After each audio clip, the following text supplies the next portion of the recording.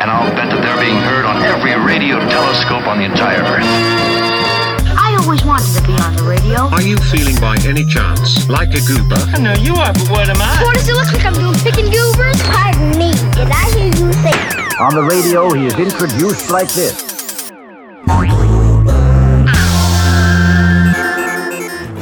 Raspberry jam, strawberry jam, marmalade jam, peanut butter jam. Let's jam, jam, jam. Welcome back to the Goober Hour. I am now here with Canadian sensation, Will's Jams. Thank you for joining us. Oh, thanks so much for having me. This is great. I first of all want to thank you for being here because you have a big context in my life. I remember when I first started making kids music 10 years ago, and I was a kid myself. I remember playing the Surrey Children's Festival Community Spirit stage, and you were headlining the festival. And I remember the festival programmer saying, Will actually started on the smaller stages and then made his way up. So you were sort of a beacon of hope for us. Amazing. Amazing. And then later on, you played Newport Village. I went to that concert way back when. I don't know if you remember that, but I do. I remember meeting you there. I do remember that. Yeah. I was still a child, but yeah, it's incredible how long ago that was. And even during my band, the Zing Zangs,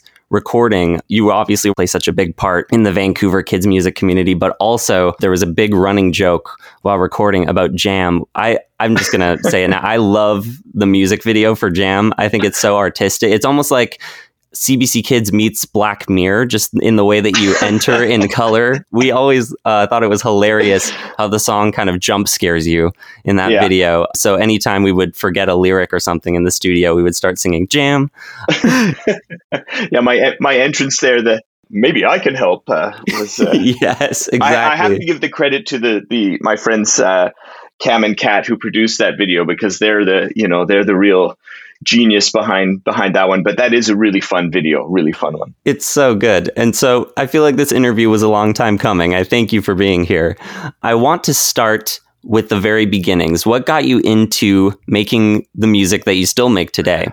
Well, my very first experience of sort of writing songs for kids happened when I was in university getting my education degree, and at UBC. And I had a project, like I was given an assignment. It was like a language arts assignment. And I was at home and thinking about, okay, how could I create something kind of original and make this lesson kind of special? And I thought, oh, well, why don't I make this activity a song, an interactive song? And that's what I did. And I came up with a song and brought my guitar up to the university the next day and shared it with everyone. And it was like a huge hit. No one could believe it. I don't think at the time they even knew that I played music or played guitar or sang. And right from there, that was kind of a moment where I realized the power of music in education, which has always been a really big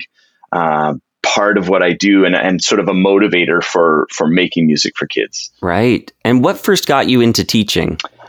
Well, my mom's a teacher. She was a French immersion kindergarten teacher for most of her career. And so again, that has a huge, a huge influence in my life. I taught French immersion music. So I taught music at a French immersion school here in Vancouver for about 5 years before I started to pursue the music as a full-time career. And so I don't know. I think like becoming a teacher was always sort of an option for me, and growing up with my mom as a teacher and my grandmother was a teacher. It's kind of like a long line of educators in my family. Was probably what kind of sent me in that direction. I love that most of the time with kids musicians, you find out that a musician had a kid and became a parent, and that's what influenced kids music. I love it when I find out that teachers or people had projects in university. I think Splash and Boots were the same thing, right? They started with a project for university in theater school and put on a kids show, and then that's what led to Splash and Boots. So I feel like even in Canada, that's that's another big stepping stone for the kids music scene, is often in the teaching field. And I think that's so cool. It makes me wonder if any of the teachers that I had growing up were aspiring musicians and just didn't make the leap. Yeah. So at what point did you figure out, okay, these songs are really catching on. I've got to go record some albums. I've got to get my material out there. I made my first couple albums were really just sort of experiments, and I kind of cringe now looking back at them, and the quality was really poor, but it was more like something that I was just doing for fun. And then I'd say probably around that time, as I mentioned, I stopped teaching after 5 years. And that last year of teaching, I was teaching part-time and gigging, doing performances for kids, like in schools and festivals on the side. And I think I did close to 100 performances that year. Wow. And basically it was one of these situations where I was kind of like burning the candle at both ends. I didn't feel like I was doing a good job teaching, and I didn't feel like I was doing a good job performing, because I was doing kind of too much of both, and it was making it really difficult to be successful, I guess. And so I applied for a 1-year leave of absence from the Vancouver School Board, and was given that year of absence. And I thought, okay, well, I'm going to give this a try. It'll be a 1-year experiment. We'll see what happens. But I had kind of like proven that there was a market with what I'd been doing. So I didn't feel quite so nervous, like, just kind of like jumping off the deep end and going. So, right. And I mean, that was like, I don't even know, like maybe 13 or 14 years ago now or something. Wow. So that's incredible. And you had Bobs and Lolo. I remember this from my childhood as a kid growing up in Vancouver. I remember a big crossover moment was finding out that Bobs and Lolo were singing on those original albums. So at what point, when you're playing shows and everything, did you start to kind of mesh yourself into the kids' music scene that was growing in Vancouver at the time? I'd say it's around that time that I left teaching. I did my album. The album My Backyard was produced by Mario Vieira, who is the producer and co-writer and band member in Bobs and Lolo. Right. And so Mario produced that record in their little apartment. At the time they lived in Kitsilano. And so I recorded like in this little apartment with them. It was great. And then, and that's sort of the connection with Bobs and Lolo. I knew them, but it was really working with Mario that opened that doorway to have them kind of sing as guests on a number of songs. And they even appear in a couple of videos, I think a couple of the Wills Jams videos, which was really, really fun. But so on that note, I really find that the community of children's musicians in this country, that's what I know, is really a wonderful community. And I've found over the years, I get a lot of enjoyment of collaborating and kind of like trying to nurture that community in a way, like by working with other people. And it's inspiring and it's fun and it's kind of a friendly environment. And there's a lot of really nice people that make really great music. So, it's one of my favorite things about doing this. And on that note, we brought up Bobs and Lolo, Splash and Boots. While you were growing up, what would you say were some of your biggest inspirations that led you to making kids' music yourself? I would say, Fred Penner was definitely an influence. I was a little bit older, I suppose, when his show came out, but I definitely have memories of watching Fred Penner's Place. But I think in terms of music, I definitely have memories of Sharon Lois and Bram. That was probably I having, the vinyl records, and I remember listening to their music a lot. And that would definitely be sort of, I guess, an influence in terms of music for kids for me. Right. We're having Sharon and Bram on the show in a few weeks. I'm very excited. So you've tied it all together. Well, it's funny. I've never actually met them, and I kind of wish that I'd get that opportunity sometime. I'm sure it might happen. Who knows? But I'll throw your name out there. Yeah, sure. Let them know that they were a big influence on me. That would be great. I definitely will. You mentioned the music videos. I have to talk about these. I mentioned Jam. CBC Kids, you did a whole series of music videos. I remember these on TV while growing up, actually. So what was it like to film videos, some of them for songs that you had recorded, like you mentioned, in a Kitsilano apartment? Because I don't think you re-recorded the songs, right? A lot of those were from the albums. So what was it like to go back to some of that material, but breathe a whole new life into them? Yeah, I mean, it was an incredible, honestly, one of the best experiences in my career was obviously having that opportunity with CBC Kids. Just so great. It's a bit of a long story how it all happened, but it is pretty neat. But in terms of revisiting, like we actually self-produced the first 9 videos of that series and then pitched those videos to CBC Kids. We pitched them to lots of other broadcasters as well, but CBC was kind of the best landing place for them and the place where we got the most enthusiasm. And then we made another group of 9 videos with CBC's support, and then again another 9 after that. So the last 9 they're probably my favorites because that was an opportunity where I actually had a chance to write music specifically with that project in mind. So that was my album called Just Imagine.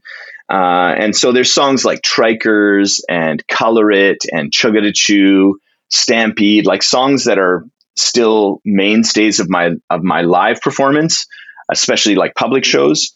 And it was really fun to write songs with the idea that they're going to become visual media in mind. And that really worked out well. That was a really, really neat experience. Very cool. You know, I'm not to brag, but I am quite well versed in Will's Jams videos. I was wondering, what is your favorite Will's Jams video so far? I keep coming back to Trikers. I think that one is. It's so funny. Yeah,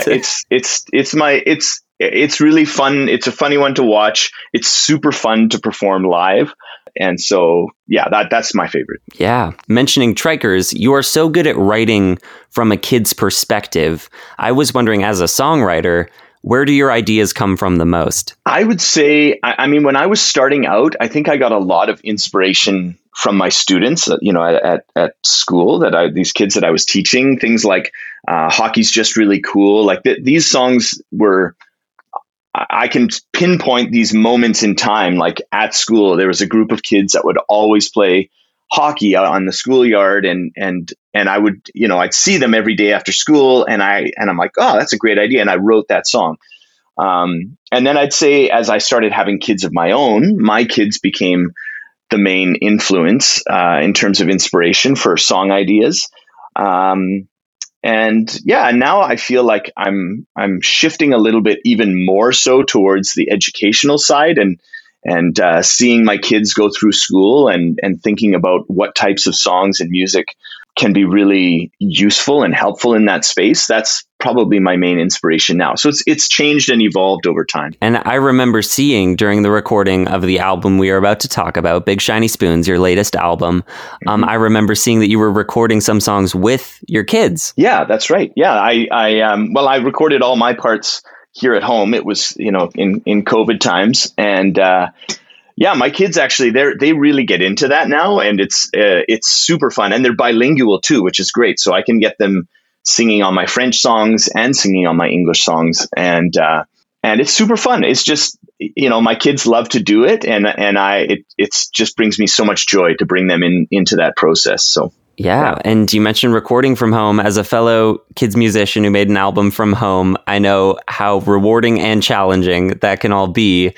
Big Shiny Spoons, I will say, is incredible. I think it's your most ambitious yet when it comes to the music. I was listening to it again for this interview, and I love that it takes it just a little bit further in every sense of the production. I love that there's an insane guitar solo on the song Friendship Built on Rock. Oh yeah. I was listening to it, and I was looking at my friend, and I was like, this is a Will's Jam song, but listen how crazy this guitar solo is. It's incredible. There's so many songs with some like 90s rock flair. You've got a rap about beats, which is hilarious. Yeah. So you really went all out on this one. I remember a specific song, The Simple Things, Simple Things. Yeah. I remember a big moment. You are so talented, like I mentioned, at writing from the kid's perspective. Something I noticed in The Simple Things is it seemed to be from your perspective, that song, rather than a kid per se. Like it seemed very personal, which I thought was a really cool, different take than what we're used to from Will's Jams albums too. So what would you say was the biggest influence on making this album that kind of goes all out in all directions? I mean, this album was made in COVID and was hugely influenced by the times that we're living in. And there's a lot of influence of, things that my kids were either, things that I thought were ideas inspired by my kids.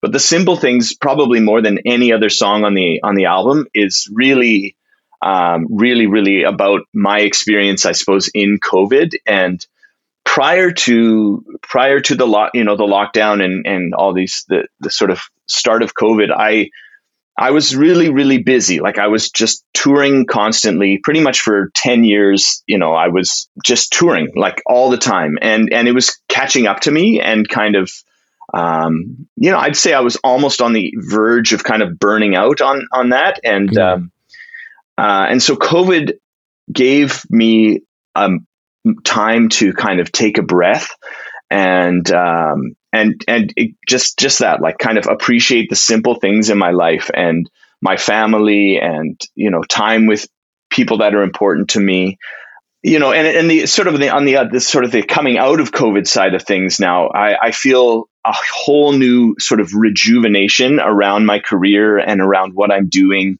and I'm just super inspired to get back to performing. I feel great. Again, I feel younger than I did at that time. And so I think, I guess my answer is that the songs are really inspired by these times that we're living in. And even though it was recorded at home, you had so many different guest artists record their parts at home too, which I think is a really cool thing that maybe people wouldn't have had time to go to the studio in the normal timeline. Maybe people would have been busy or whatever, but it's so cool that everybody was at home and was able to contribute their parts. We got the Ootenoots, I love them, in Kelowna. We got Dinah D from the Kerplunks, Penny Pom Pom, Sika Sings. It's a very star-studded BC album. So what was it like to work with everybody long distance? It was great, and with different different guests, it was kind of a different levels of involvement. Like the song with Dinah, that song's a co-write. That's the Renewable Energy Kid, which was a really, really fun song to write with her. And that's one thing too that happened during COVID. I've always pretty much written all my own songs by myself, and being at home, ironically, was kind of this thing that opened the door for me to collaborate more with people, and especially in terms of writing. And I started like writing songs with people on Zoom and realizing, hey, you can actually do this. Like, it's not perfect, but people had time. People had time to sit down on a Zoom call for 4 hours and work through song ideas. And it was really neat to be able to bring that to this record and moving forward, like with the work I'm doing now. It's pretty neat. That sounds very rewarding. And you mentioned a whole new kind of rejuvenation of the Will's Jams universe. How would you say that your music has evolved since those original albums recorded in an apartment, which sounds very fun, by the way? I had so many different experiences in terms of recording. Like, I went to Nashville to make one of my records. I did one of my albums at the Warehouse Studio and here in Vancouver, which is an amazing place. Like, such incredible opportunities and different things. But in terms of the evolution, I feel like so much of it has really come from the experience of performing the songs live. And that's always been, as much as I do love writing the songs, I love recording and I love all of that. But my favorite thing is performing live and having that experience with the audience. And I think that that's really what has driven kind of the evolution of what I do. I've done, I don't know, I don't even know. It's like well over 2,000 shows for young audiences. And wow, I think that it really, I think that that's really where you get the payoff in terms of getting super comfortable performing and seeing what works and seeing what doesn't work. And just making sure that your performances are memorable for those kids that are there. So I think it's the live performance that's really driven my evolution, I guess. Right. And performing goes back all the way to your beginnings as a French immersion music teacher. I think it's incredible that you've always integrated French in your music. And I've caught ear that there's so many singles coming out right now. When I was looking into your music, there's so many singles coming out with Sika Sings, who we mentioned was a part of Big Shiny Spoons. I hear you've got a whole album coming out of French songs. I'd love to hear about that. Yeah, we do. The singles are coming out this fall. And this is a project that would not have happened had there not been COVID. Like, that's what opened up all kinds of time and opportunity to make new connections. And Sika is an incredible collaborator for this project. She does music for kids, but her main job or career, she's a French teacher at the University of Alberta, and she actually did a master's in song translation. And so working with her has been like, we kind of hit it off right away when I sort of reached out to her and said, hey, do you want to try, like, let's just try writing a song in French over Zoom and see what happens. And we did. And almost immediately, both of us realized that we kind of hit on something special. And our goal with this music, these French songs was really to write songs that are going to be really useful for French educators, whether they're French immersion teachers or core French teachers, and kids who are learning French as a second language. So both Sika and myself, we came to French as our second language. And so I think we kind of appreciate the process of learning a language. And we both, as musicians, recognize the power of music in learning a second language. And so we've put that sort of theory into practice with this album. And so all of the songs they're all thematic about different types of things that young kids or new language learners are learning. And we've also created music videos so that are basically, we're going to release them as lyric videos to support that learning. And so, yeah, we're really excited. I mean, it's the full album is coming out October 21st. And the videos, a lot of the video content is actually going to live on a brand new website that my wife is creating called Arts IQ, which is a space that's going to integrate different art forms, performing arts, into education. And so that's another sort of big project in the works over here at Pebble Star Productions. Incredible. I think it's cool that it's kind of coming full circle, all of your projects, because now we got a whole new series of Will's Jams influenced videos with Sika. I think that's very cool. Yeah. Here at the Goober Hour, we like to do something to make ourselves stand out.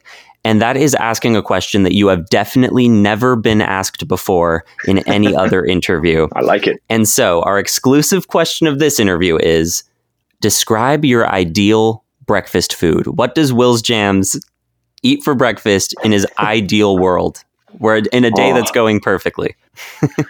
Well, I mean, it's almost too easy for me to answer peanut butter and jam on toast, because I it's not the whole like Will's Jams thing is not just put on. I'm a huge fan of jam. I really like it. I've been trying to convince my wife Kim that my next merch item should actually be jam. Like, I should be selling Will's Jams. Now that yes, now absolutely. Now that CDs are kind of a thing of the past, and we talk about what the next merch item should be, and we're not there yet. But I'd say that my favorite breakfast, honestly, simple. I love peanut butter and jam on toast, and coffee, of course. Amazing. Well, I'm very excited for Arts IQ, but I really badly hope that the next item on Pebble Star Productions list is Will's Jams, literal. I'll be putting in my vote for that. Thank you so much for joining us, Will. You're welcome. And I'll put you down for a jar. I'll put you down for a jar. Please. Absolutely do.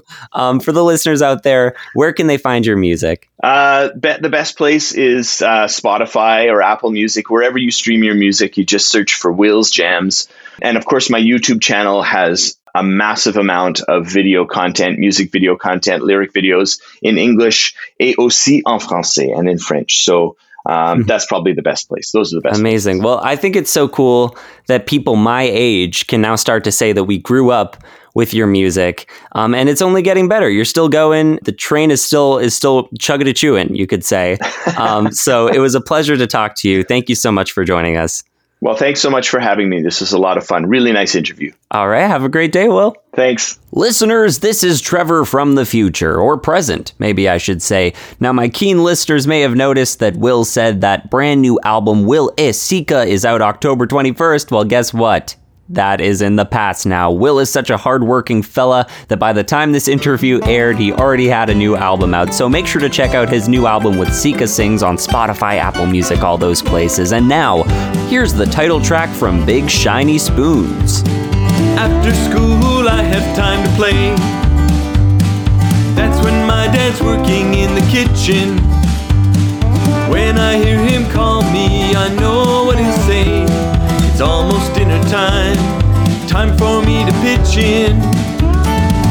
Get out those big shiny spoons, forks and the knives. We're going to eat together, something we've done all our lives. Get out the napkins and the plates and the cutlery. Places for my parents, a place for you and a place for me. The fork on the left, knife and spoon on the right, napkin under the fork, take pride in my job every night.